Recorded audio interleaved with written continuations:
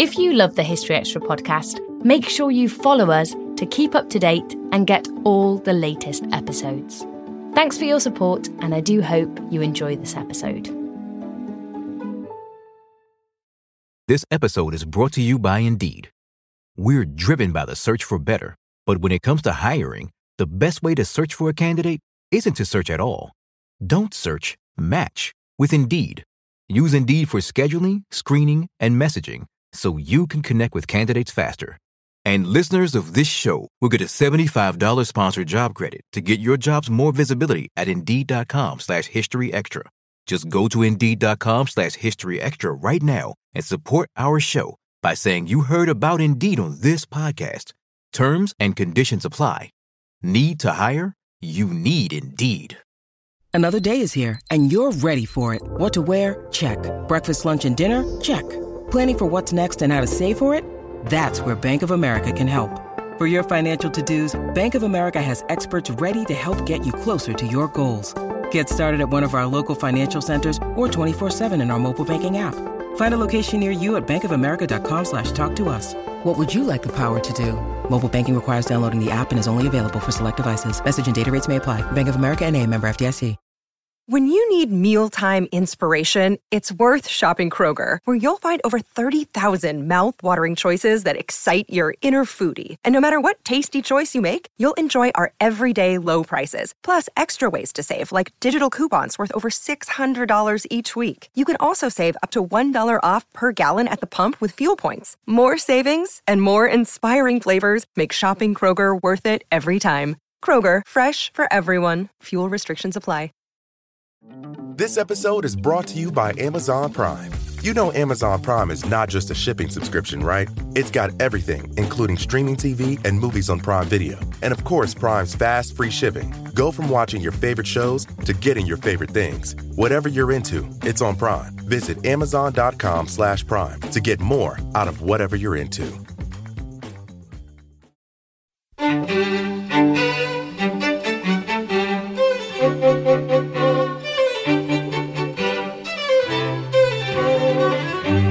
Hello and welcome to the History Extra podcast from BBC History Magazine, Britain's best-selling history magazine.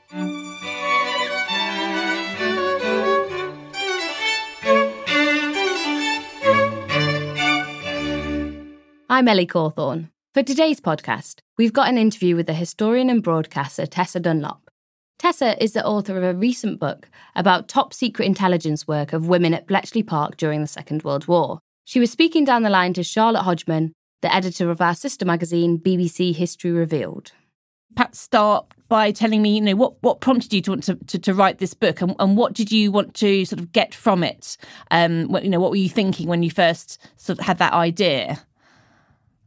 Well, funnily enough, I'm going to be ruthlessly honest, because honesty is the best policy, I always think. I was, in fact, approached to write this book. And I was surprised because I couldn't even really do a Rubik's Cube. I was a 1980 school child, and, I'm not a code breaker or a mathematician. And I was quite intimidated by the idea of diving into the world of Bletchley Park, where many had gone before me. And I was decided to accept the challenge because the publisher wanted the voices from only women, so it was exclusively to be about women. And secondly, all those women in my book were to still be alive. And that was particularly appealing because I think one of the problems for historians of Bletchley Park, and for anybody who's sort of a truth hunter, is that it's become, for many fairly obvious reasons, a big part of our sort of national mythologizing, the way every country likes to tub thump about the positive bits of its past. And there's lots of bits about Bletchley Park that tie into a kind of that has acquired a myth-like status. And of course, it's the perfect sort of location for historical fiction and for film and for literature. And what happens is you get a sort of tissue of storytelling, and it becomes increasingly hard to discern fact from fiction. And therefore, it was very helpful to talk to the women themselves because they were able to establish what had really happened. Although I've got to caveat that with the dangers then of oral history, because remember that the way in which we remember our own personal life story is through this giant editing process. I mean, you or I, Charlotte, can't possibly remember everything from our childhood. No. We cherry pick the bits we want to. And likewise, the women who worked at the park. And what's really interesting about those women who worked at the park is that, of course, most of them had really no idea of the big picture, i.e., the organisation that they were part of and its relevance or significance at the time. But lest we forget, there was this huge hoo-ha in the 70s, or rather a sort of drip feed that gradually built momentum into the juggernaut that's now become Bletchley Park. And they too dived in and started reading about it like the rest of us. So sometimes they would sit there telling me things that had happened. And I would say to them, but you couldn't possibly have known that at the time. And sure enough, they had retrospectively learnt about what they'd been doing. Do you see what I mean? So the whole thing was fraught with a series of sort of complications that I hadn't anticipated. I ought to just say very quickly, in terms of why Bletchley has become this, area of national myth-making almost. I think I always liken it to a bit like a sort of the setting for an Agatha Christie book. You need one location, one focus, a set number of characters, and Bletchley Park in Buckinghamshire, closed off, secret. It has all the kind of key credentials for a really great narrative. Yeah, it does. And I think that's what's keyed into in our national psyche, and of course being attached this hugely historical significance, where it was so vital and fed into our victory, our Allied victory during World War II. I mean, it's incredible. I mean, you talk about in the feature you've written about how the huge number of women who worked at Bletchley, which I'm sure most listeners wouldn't be aware of. I mean, in your book, you say that by 1944, women outnumbered men at Bletchley 3-1. So why don't you think we've heard more of their stories before? Because, there's lots of reasons.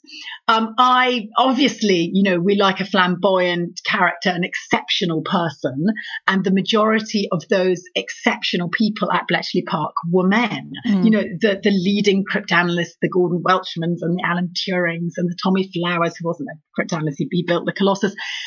These were male. Now, that's not to do down feminine intellect or our ability in computing and mathematics.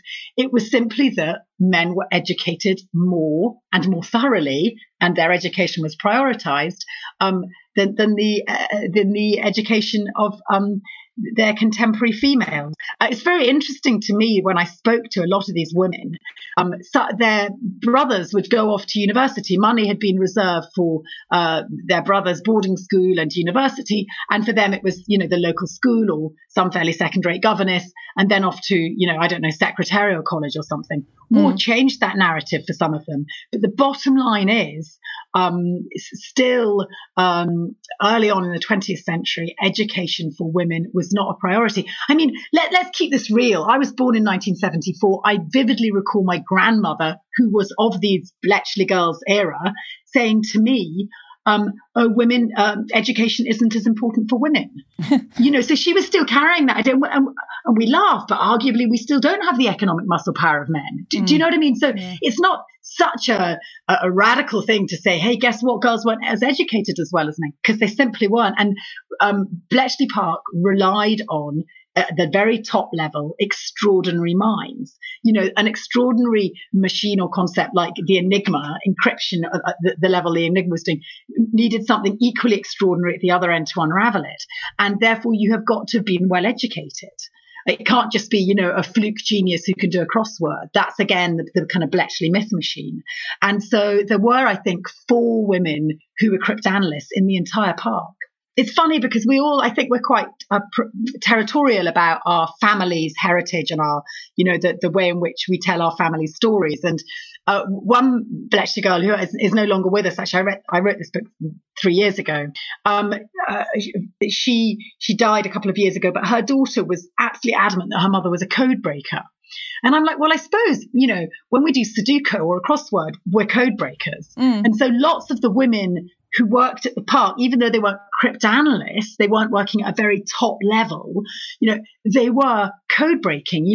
Roseanne, who's darling, the most angelic woman, she spoke a bit of Italian because her father had worked in the diplomatic service over in Rome when she was a child. In fact, she saw Mussolini and she met Hitler, just to prove how living history these women were. She was a sort of code breaker in that she would get the code books from failed, downed Italian aircraft and have to work out, kind of basic. She was given a basic code sheet, have to work out what these codes were saying. Now, that didn't mean that she was a genius mathematician, but she was sitting there doing her 8-hour shift and code breaking. And actually, at one point in the middle of the night, did break a very significant series of codes, which led to the Allies being able to down a series of Italian aircraft coming back across the Mediterranean. One of the downsides of Bletchley is that it has been, a lot of what's been said has become sort of difficult to discern from the fiction that's been wrapped around the narrative. So, I mean, where did these women come from? How were they recruited to be working at Bletchley? Oh, see, then we're going to tap into another little myth, which is that all the women at the park were posh. A lot of the women, in fact, the three featured predominantly in that article, are still very much alive and fully compos mentis. Yeah. And are quite sensitive, one or two of them, about this kind of reference to them being simply posh. However, at the beginning of the war, there were a disproportionate number of smart, the grand, in other words, girls who were recruited to Bletchley Park, and there were a couple of reasons for that. There was no idea of how big Bletchley Park would become. I mean, I liken it to a sort of code-breaking factory by the end of the war, where thousands of people were working on this sort of conveyor belt of code breaking and all the different compartmentalized areas. But at the beginning, it was a sort of much smaller, personal, but still intensely secret affair. By definition, of course, if the enemy knows that you're breaking its codes, that renders breaking them useless. So it had to be very, very secret from the outset. Now, it was also the brainchild of several top-end men in the Foreign Office, in the Cipher School, and also in the I think it's particularly in the Naval Service, actually. Now, all men at that time, very high up in establishment roles from the ruling classes, were pretty grand. And they had to recruit people to come and assist in an administrative capacity, predominantly these so-called boffins who were sort of landing in an unlikely park in Buckinghamshire to help. Now, if it's got to be very secret, who are you going to recruit? You're going to recruit the people you know. And therefore, you got goddaughters and daughters and wives initially pulled into the Bletchley Park project. It wasn't that, I mean, some, and in fact, one Lady Jean repeated something I often hear, which is, oh, well, it was believed that posh girls were more trustworthy. And I actually would challenge that. Nowhere did I see that written down or understand that to be the case. It was simply that these powerful men needed to recruit people they trust. And I think you trust people you know. So you recruit from your inner circles. And that's why these girls ended up at Bletchley Park. It ought to be said that a lot of them at the beginning were civilian. Now, the Foreign Office, which was the parent body of the Code and Cipher School, was had often employed women, especially in administrative and a supportive role. So it wasn't unusual, therefore, that they would have employed women anyway. And in the war, of course, that tradition became a necessity because so many men were going off to the front line. Now, the reason why these posh girls, civilian girls, and the idea of them being somewhat grand is a distortion, is because what happened in 1939, 1940, of course, changed radically towards the end of the war, even in the middle of the war, when this project was sort of scaled up. There was the letter sent to Churchill, that much more money and resources were needed, and the level at which we were code breaking was absolutely gargantuan. So you get industrial sized machines being invented, and you also need industrial numbers of workers. And that meant that, tapping up your goddaughter was no longer sufficient. And it wasn't ever entirely delegated, but a huge heft of the recruitment pressure was handed over to the three military forces. And now by late 1941, for the first time in British history, anyway, you get conscription for women. And suddenly now the Wrens, the ATS and the WAFs are asked to recruit for Bletchley Park. Particularly, there was an emphasis on Wrens being recruited, it ought to be said, to Bletchley. So there was a disproportionate number of girls who thought they were going to go and work by the sea with a handsome sailor and actually ended up inside a sort of slightly monotonous park on the flatlands of Buckinghamshire. But there we go. So so that was the narrative. But in the end, if you look at the numbers who went through Bletchley Park, numbers of female workers, the majority weren't from posh families, and nor were they, and they were also predominantly in uniform, although not all of them were in uniform. So there was always a mix of those in uniform and those in civvies. But again, you see at the beginning those sort of flamboyant stories that include likes of Jean Trumpington, etc. Well, she was obviously a blue blood. She was probably, I don't know her story off by heart, but I know women who worked there with her. She will have been tapped up by somebody in the know. My Lady Jean, the aristocrat, the blue blood in the book I wrote about, her father was told by Lord Mountbatten there was a job for a girl like her, and those sort of stories are very memorable, and I think it's why they've led the female narrative regarding Bletchley, and therefore that debutante story. Still to come on the History Extra podcast. She's convinced that when she was at Abbotscliff in Kent, that she saw Churchill and his Homburg hat and Monty's Berry coming over the cliff. And I said, what? And she said, I gave them a great big grin and a wave. I couldn't think what to do. I wasn't in uniform that morning, she said. And she said, they walked on past, they gave me a wave back. She said, I think it was all part of the ruse to make the Germans think we were going to land in Pas-de-Calais. This episode is brought to you by Indeed. We're driven by the search for better, but when it comes to hiring, the best way to search for a candidate isn't to search at all. Don't search, match with Indeed. Use Indeed for scheduling, screening, and messaging so you can connect with candidates faster. And listeners of this show will get a $75 sponsored job credit to get your jobs more visibility at Indeed.com/HistoryExtra. Just go to Indeed.com/HistoryExtra right now and support our show by saying you heard about Indeed on this podcast. Terms and conditions apply. Need to hire? You need Indeed. We don't always realize just how much our negative thoughts and experiences stick with us and weigh us down. You may find your brain constantly running through a highlight reel of bad moments. That comment your friend made last week that hurt your feelings. That frustrating thing your mum does. Or that silly thing you said in a meeting. Maybe it's time to get it all off your chest. Whether it's a tiny annoyance or something much bigger, talking about it can give you some relief and lead you to a potential solution. That's where therapy comes in. It's a safe space to share whatever's weighing you down and learn to process it, so your internal highlight reel can focus on the good stuff. And BetterHelp offers affordable online therapy on a schedule that works for you. Connect with a licensed therapist by text, phone, or video call. Start the process in minutes and switch therapists anytime. Let it out with BetterHelp. Visit betterhelp.com/historyextra today to get 10% off your first month. That's BetterHelp, HELP.com/historyextra. This episode is brought to you by Amazon Prime. You know Amazon Prime is not just a shipping subscription, right? It's got everything, including streaming TV and movies on Prime Video. And of course, Prime's fast, free shipping. Go from watching your favorite shows to getting your favorite things. Whatever you're into, it's on Prime. Visit Amazon.com/Prime to get more out of whatever you're into.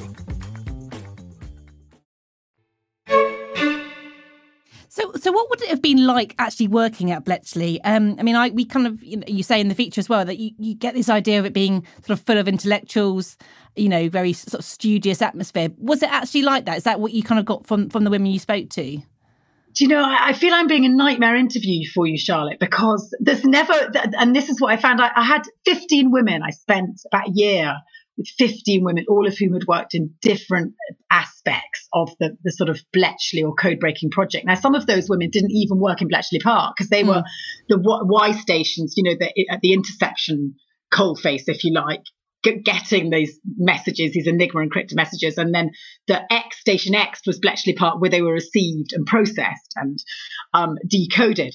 Now, it very much depends in life, whether you enjoy something or it's fun or work is interesting, depends on what you're doing and what you have to compare it to. So I was fascinated by just how different all the women's perception of what they did and how much they enjoyed it differed. And it's therefore quite hard to generalize. Lady Jean said, well, I would have had a much more interesting job had I been able to speak German. The girls who spoke a language had more interesting jobs.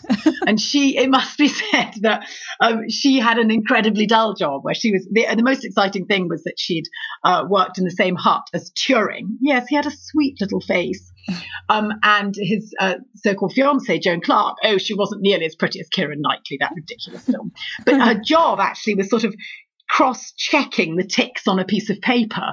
She was, if you like, a sort of drum on a bomb machine for a bomb machine that had not yet been made. Do you see what I mean? So sometimes these girls were literally a sort of bit part in a machine. Their jobs were so dull.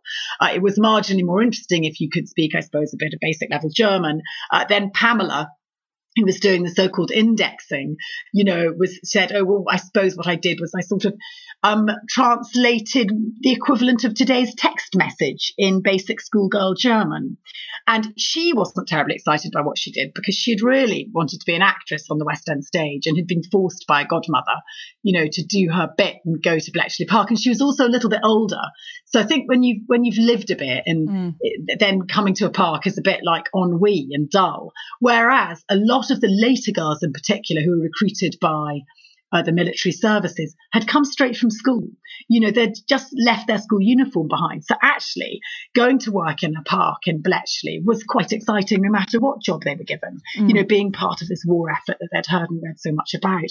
So in that respect, some of the younger ones were riveted by it. A couple of girls were lucky enough to find husbands there. It was pretty difficult because the men who were left behind working were intensely academic and or pretty old in comparison with a sort of 16-year-old schoolgirl. But a couple found their husbands, which of course makes it more memorable, doesn't it? There's a bit of kiss and tell behind a shed, it absolutely depended on the individual. What I would say, the one hallmark that all of them shared, the one overriding memory, was this emphasis on secrecy. So even if some had quite interesting jobs, like Roseanne, of course, with her schoolgirl Italian, being able to break those codes that led to the downing of several Italian aircraft. That was, a big moment for her. And also she met Pamela, the actress. And so she met this really cool girl in the park. You know what it's like when you're 18. Yeah. You meet a couple of people who you feel are out with your standard social circle and your mind's blown. You get your schoolgirl pash and, and you do a bit of extracurricular drama and maybe drink your first ever gin and French. And you think, you're the bee's knees. So irrespective of whether the shift is slightly dull and the rations are limited. So it depended. But just to go back, that emphasis on secrecy, because I said, none of the women really understood they were part of this bigger code-breaking organization. But Pamela, who ended up being married, I think, to the head of her hut, Jim Rose, of course, said she did know exactly what the park was doing and that it was code-breaking. And so, again, you can't generalize, but most girls had no clue, really, of the bigger picture. And that meant that had the enemy got hold of them and pulled them by the scruff of the neck and, squeezed them till the pip squeaked, they wouldn't have really been able to have said anything anyway. No. Because the ultimate the ultimate disempowerment is ignorance. Did they get to, so they were very much sort of working in their own huts. They didn't get to see other huts or see what else was going on elsewhere in the park? It was totally compartmentalized. There's this one little job to do and they were doing it. And if you think, so Pat's down in Abbott's Cliff, where's that? Down in Kent. And she's, listening to Alpha, Beta, Murta, whatever the German alphabet is, frantically taking down this Enigma code and not knowing it's Enigma encoded, incidentally, not having a clue what Enigma is and sending it off on a teleporter machine to Station X, not knowing where Station X is, not really knowing what she's doing. And then somebody, Charlotte, who's another woman, is, receiving all this data and sort of filing it. Because what do you do with, by this stage, mid-war, thousands and thousands of communications are coming in. They need filed. Well, Charlotte doesn't really know what she's filing. She's doing what she's told. And I think it's really easy to forget the deferential era that we then lived in. People, Joanne, one of the women who worked with the Colossus, she was a Wren, said, nowadays girls would blab. And again, I'm like, I don't know if I don't know if that's the case. If there was a war on, would we blab? If it was a life and death matter, it's just that's not, thank the law, been required of our generation, and therefore it's very hard to counter charges that we are sort of, more gossipy than the generation before. But we certainly are less deferential. That's for sure. It might be harder for us to train ourselves to be stumm, because those women from that generation were brought up knowing they could not talk, and they couldn't talk back at authority. They'd just come out of school. You abided by your parents' rules, by your school rules, by the rules set by patriarchal society. And then there's a war on. So there's a whole nother layer of kind of, making sure you shut up. And what's really interesting is actually in the 70s, when the story came out, because it became too hard to contain, and also because it was less sensitive by that stage. What's interesting, if you look back at the history, it was men determined to write up their own role for posterity, who were the ones that were desperate to blab, including Churchill. When he wrote up his histories, he had to be sat down. I think it was I can't remember, it was the joint, I can't remember the name of the commission that had to have a quiet word with him, but he had to take out all the references to this golden goose. What did he refer to it as? Come on, Charlotte, help me out. The golden goose that never laid an egg. They never cackled. That's it. Yes, right, cackled. Yeah. So he was frightfully pleased, Churchill, in the wake of the war, of the role of, encryption and code breaking in Bletchley Park, and his part in it as a supporter of it, and somebody who had the vision to recognise that it was something worth backing from the outset.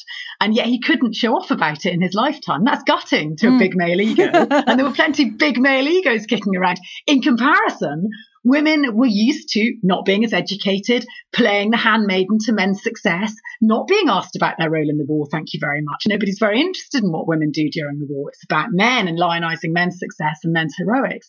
So actually, not just during the war, but also after the war, arguably, it was a great deal easier for women to not talk about what they'd done. On top of which, it was more men who had the bigger overall picture of what that code breaking meant to the war effort, men like Churchill, than, I say little in inverted commas, women just out of school working in a small dingy hut in Buckinghamshire, longing for their next end of break and wondering what their ration was going to throw up that evening. How did these women feel then when they actually found out what they were, the big project that they were part of? Was it a shock? For some of them, it was a delight. Others were shocked, partly because they'd, sworn to secrecy, the Official Secrets Act. That's what this one uniform experience, them being committed to being secret, and therefore to suddenly discover that was sort of null and void in their late middle age was something of a revelation, and a shock. I think it was, for some, it's definitely latterly, now that there's been a light shone on the women's role, I think it's been a great joy. Ruth Bourne, one of the fantastic stalwarts of Bletchley, and constantly campaigning and working and enlightening people as to what their work was there. She was a bomb operator, a Wren and a bomb operator. She'll talk about the invisibility of old age, especially if you're a woman. Nobody's going to ask an old wrinkly, she'll say, what they've been up to. And suddenly, actually, to have their moment in the sun and their voices recognised and their role recognised has been hugely important. Yeah, I mean, we're talking today, we're just a few days away from the big 75th anniversary of D-Day. And obviously Colossus had, played, quite a big role, in the run-up to that. Yes. Were any of your women that you spoke to, were they involved with Colossus and the sort of the preparations for D-Day? Pat Davis, who worked in Kent, she was Station Y, feeding Station X, which was Bletchley Park, with the intercepted Enigma codes. And she writes, she's convinced that when she was at Abbotscliff in Kent, that she saw Churchill and his Homburg hat and Monty's berry coming over the cliff. Wow. And I said, what? And she said, yeah, I gave them a great big grin and a wave. I couldn't think what to do. I wasn't in uniform that morning, she said. And she said, they walked on past, they gave me a wave back. She said, I think it was all part of the ruse to make the Germans think we were going to land in Pas-de-Calais. You remember, so part of our tricking the Germans was to make them think that we weren't going to land where we landed, where D-Day actually originally set foot in France. It was further north. And so she has an absolute belief that this was this tactical visit was what she saw when she came out of her station finding tower in Kent that morning. Wow. And there she saw them. So that was quite exciting for her, really. And it was massive, the role of Bletchley Park, Operation Fortitude, deliberately seeking to deceive the Germans into believing that we were going to land in Normandy and Calais. So there was that side of it. But there was also, you're right to mention Colossus. Colossus was interesting because I think always the bomb and Alan Turing have sort of stolen the headline of Bletchley Park, where actually the first computer was the Colossus because it was programmable, whereas the bomb was an electronic testing device. It didn't have that extra layer of sophistication. And the Colossus, which is I always think they're sort of like giant sci-fi eggs. And it was so really rudimentary, despite its sophistication, that it couldn't really be turned off. Once you switched it off, then gearing it back up again was seen as a nigh on an impossibility. So they were left running all the time. And anyway, code breaking was a 24/7 job. And the Lorenz was encrypting stuff, often from the German high command. I mean, things signed off by Adolf Hitler himself.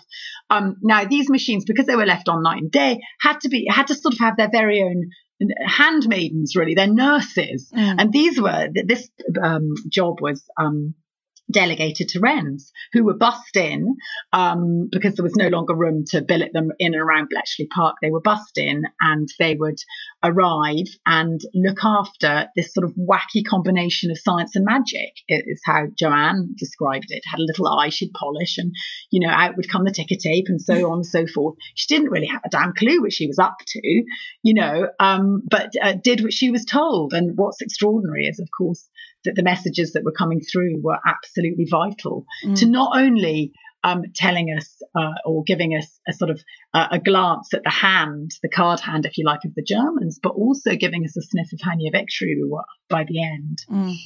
Although, again, that was kept very muted. If Bletchley Park was ahead of the game and some people knew stuff before others, they weren't allowed to go around having premature celebrations because that would be the cat out of the bag.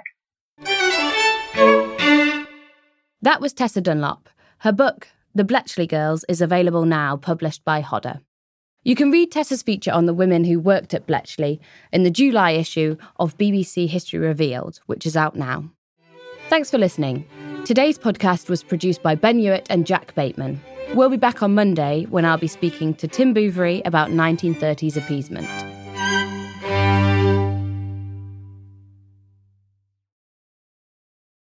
A collision between a Chinese jet and an American spy plane.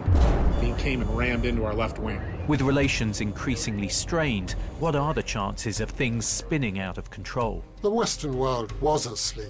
I'm Gordon Carrera. I'll be exploring the friction in this most important of relationships and asking, has the West taken its eye off the ball?